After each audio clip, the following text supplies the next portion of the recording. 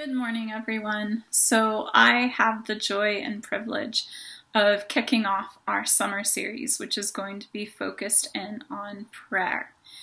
And I think that this could potentially be one of the most important series that we do as a church family.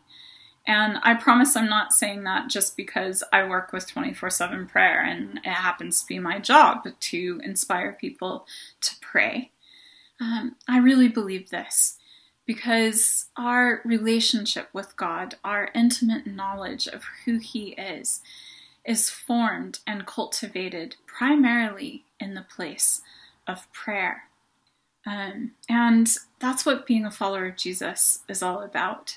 It's first and foremost about relationship with Him, and everything else just flows out of that. And to be a follower of Jesus means to be a disciple, which means that we are all lifelong learners. So it doesn't matter how you are approaching this series, whether you are completely new to faith and this journey with Jesus, or whether you've been walking with God for 30 years. We all have something new to learn. And I think that's what I love. One of many things that I love about prayer is that it's us as children coming to our Father, us as disciples coming to our teacher. And so it puts us all at the same level, we're all on common ground together. And, what we know today is the Lord's Prayer. It was Jesus' response to the disciples saying, "Lord, teach us how to pray." And what I find interesting about this is that the disciples were good little Jewish boys. So they had been learning to pray since before probably they could even walk. And yet they saw something in the way that Jesus prayed, in the way that He communicated and related to His Father, that made them hungry to learn more about prayer. And so we want to be like the disciples. We want to come before God and say, "Jesus, we want to look more like You. We want to relate to the Father in the way that You do. We want that kind of relationship. So teach us to pray." And so we're excited this summer for this series because our hope in prayer is that by the end of the summer, that we are all going to feel much more equipped in our prayer lives, that we are going to be more in love with Jesus than we have been in maybe ever, that we are going to be more confident in our prayers, bolder in our prayers, and more on fire to see God's kingdom come in our city of Edinburgh and in our nation of Scotland through our prayers. So this morning, we are looking at slowing and stilling in the place of prayer. And I want to start with a verse that we have become very familiar with over the recent months, Psalm 46, verse 10. "Be still and know that I am God."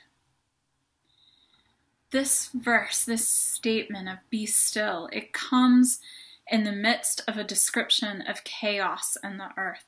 Psalm 46 describes disruption, confusion, disaster, division. And every couple of verses it says Selah, which a few series ago we learned means to pause. And then all of this is followed by God saying, "Be still and know that I am God." Those two little words, "be still," here in the Latin is the word vacate. It's the same word that we would use to talk about vacating a place or to go on vacation. It's almost as if God might be suggesting to us here to take a vacation from attempting to be God and just simply come to Him in quiet and remember who He is. I love the Message translation of this verse, it says, "Step out of the traffic. Take a long, loving look at me, your high God, above politics, above everything. Take a long, loving look at me." Before you rush in with all your concerns, your agendas, your list, pause, draw breath, slow down, and just look at me. There's this beautiful story that I love told by this old French priest named Saint John Vianney. And he talks about how he would walk past this old farmer who would sit at the church, and he would just gaze up at this painting of Christ. And Father Vianney noticed that he would sit there often, sometimes for 2 hours or more, just gazing up at this painting of Christ. And one day Father Vianney stopped and asked him what he was doing. And the old farmer simply responded with, "I look at him, he looks at me, and it is enough." It's beautiful. This is the foundation and starting place of prayer. It's relationship, companionship, friendship, communion with God that goes deeper than words, with a God who is not distant or far away, but is closer than our very breath. And we do this with so many things in life, and we do it with prayer as well. We make it transactional. We get distracted by and focused on the asking, the answering, sometimes even on the words themselves. And we often leave feeling dissatisfied or like the time of prayer was a waste because God didn't speak, or we didn't feel like he spoke anything specific to us. But the most precious and beautiful part of prayer is simply the relationship with God in and of itself, the incredible gift of his presence, and that we get the privilege of just coming into his presence. But to recognize that gift of his presence, we need to become more fully present ourselves. And this requires a stilling of ourselves, a recentering of our scattered senses. I want you to imagine with me for a moment, you've arranged to meet someone that you're close to for dinner. Maybe it's a partner, a girlfriend or boyfriend, or a best friend. You're sitting there waiting, and then they rush in, don't really ask you how you are. They just launch into how rubbish their day has been. Could you do them a favor? And then they rush back out. Or maybe they stay, but they're so distracted by what's going on. They don't really listen to you. They don't look you in the eye. They just keep interrupting you about things that they would like you to do for them.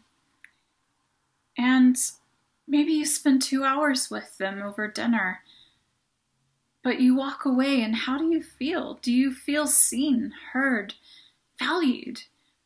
And do you really think that they walk away from that satisfied? Because actually we know that in our human relationships, what brings us joy and fulfillment is that sense of being seen, heard, valued. And yet, how often do we do that in our relationship with God? In our prayer times, we just rush in and pour out all our concerns and rush back out. And then we wonder why there's no joy in our prayer life anymore. You see, as human beings, we have these bodies, these physical shells that we dwell in. But we are a soul and spirit, and the three are all connected, yet we tend to give far more time and attention to our physical bodies than we do our souls. In fact, I would say we don't even often talk about our souls very much, but we should, because our soul is who we really are. It's the essence of who we are. To quote Ruth Haley Barton, the soul is the part of you that is most real, the very essence of you that God knew before he brought you forth in physical form, the part that will exist after your body goes into the ground. It is the you that exists beyond any role you play, any job you perform, any relationship, any success you may have achieved. It's the part of you that longs for more of God than you have right now. And for our souls to thrive, to know fullness of life, we need time spent in the presence of God. But the human soul is shy, kind of like a wild animal. The psalmist actually refers to the soul as a deer that pants for streams of water. The Celts compared the soul to a stag, wild, noble, coy. It hides away from the noise and chaos of life, and it refuses to be tamed or forced out into the open until it's ready. It waits until all is still and quiet, and then it emerges. For our soul to come out of its hiding place and drink from its source of life, which is the presence of God, if we are to speak and commune with the one who speaks in a quiet, gentle whisper, then we have to create an internal environment of quiet and stillness. This slowing, this quiet and stillness, this recentering of our scattered senses in the place of prayer, it's often referred to as centering prayer. And because centering and slowing involves silence, even a lack of words, it can feel a bit strange to think of it as prayer, because we tend to think of words when we think of prayer. But it is prayer. It's a method of prayer that prepares us to receive the gift of God's presence within us, that presence that is closer than our own breath. It is both relationship with God and a discipline to cultivate that relationship. It doesn't replace other methods and ways of praying, but rather it adds depth of meaning to all prayer, and it facilitates movement from those ways of praying that are more active, more verbal, into a prayer that is more receptive and is resting at rest in God. Centering prayer moves us from a place of prayer that is beyond conversation with God to communion with Him. Now, stillness in prayer doesn't necessarily need to mean that you are physically still. In fact, I would say that stillness and recentering of our scattered senses often is best accomplished in some sort of movement, of physical exertion. Maybe it's going for a walk out in nature, a cycle, maybe even a swim. If you're Kenny Roy, then it's going up a Munro. And Jesus himself modeled this. How often did he slip away to be alone with the Father? We read about it in the Gospels all the time. But we don't read about him going into a room or, a synagogue to be alone with the Father. Instead, we read about him going up a hill, up a mountain, to be with the Father. But how can we step into this? I think for many of us, this kind of prayer can sound a bit unachievable, even though we long for it. And maybe we long for all the internal chaos to come to that place of quiet and stillness where we can just rest in the presence of God. But it might seem a little bit out of our reach, but it's not. And I just want to give you some really practical tips for how we can begin to experience and practice this kind of stilling and slowing in prayer. And I want to encourage you to have intentional set times in the day where you spend with God. And they may not be able to be very long, and that's okay, but I want to encourage you, in those set times alone with God, begin with this method, because it will enrich the rest of your prayer time. So first of all, relax. Even if you're cycling or swimming, just begin to internally focus on who God is, on who you know him to be. And come as you are, with all that you are. You don't need to try and lay aside all these distractions and voices and demands and stresses and worries and maybe feelings of guilt and shame, all of that. You don't need to try and push that away and shut some door and then come into God's presence. Just bring it with you, because he is big enough. His presence is big enough to hold not just you, but everything and everyone you bring with you. And then do something I like to call just palms down, palms up. And it's helpful sometimes to do something physical that represents what we are praying. And I just like to turn my palms down and kind of visualize dropping all the stuff that I've brought in with me, just dropping that into his hands.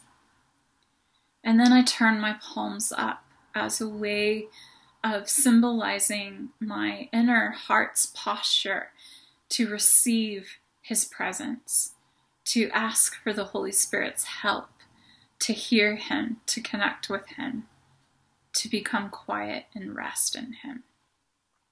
And then second of all, breath. Begin to focus on your breathing. Let your breathing become slow and deep and rhythmical.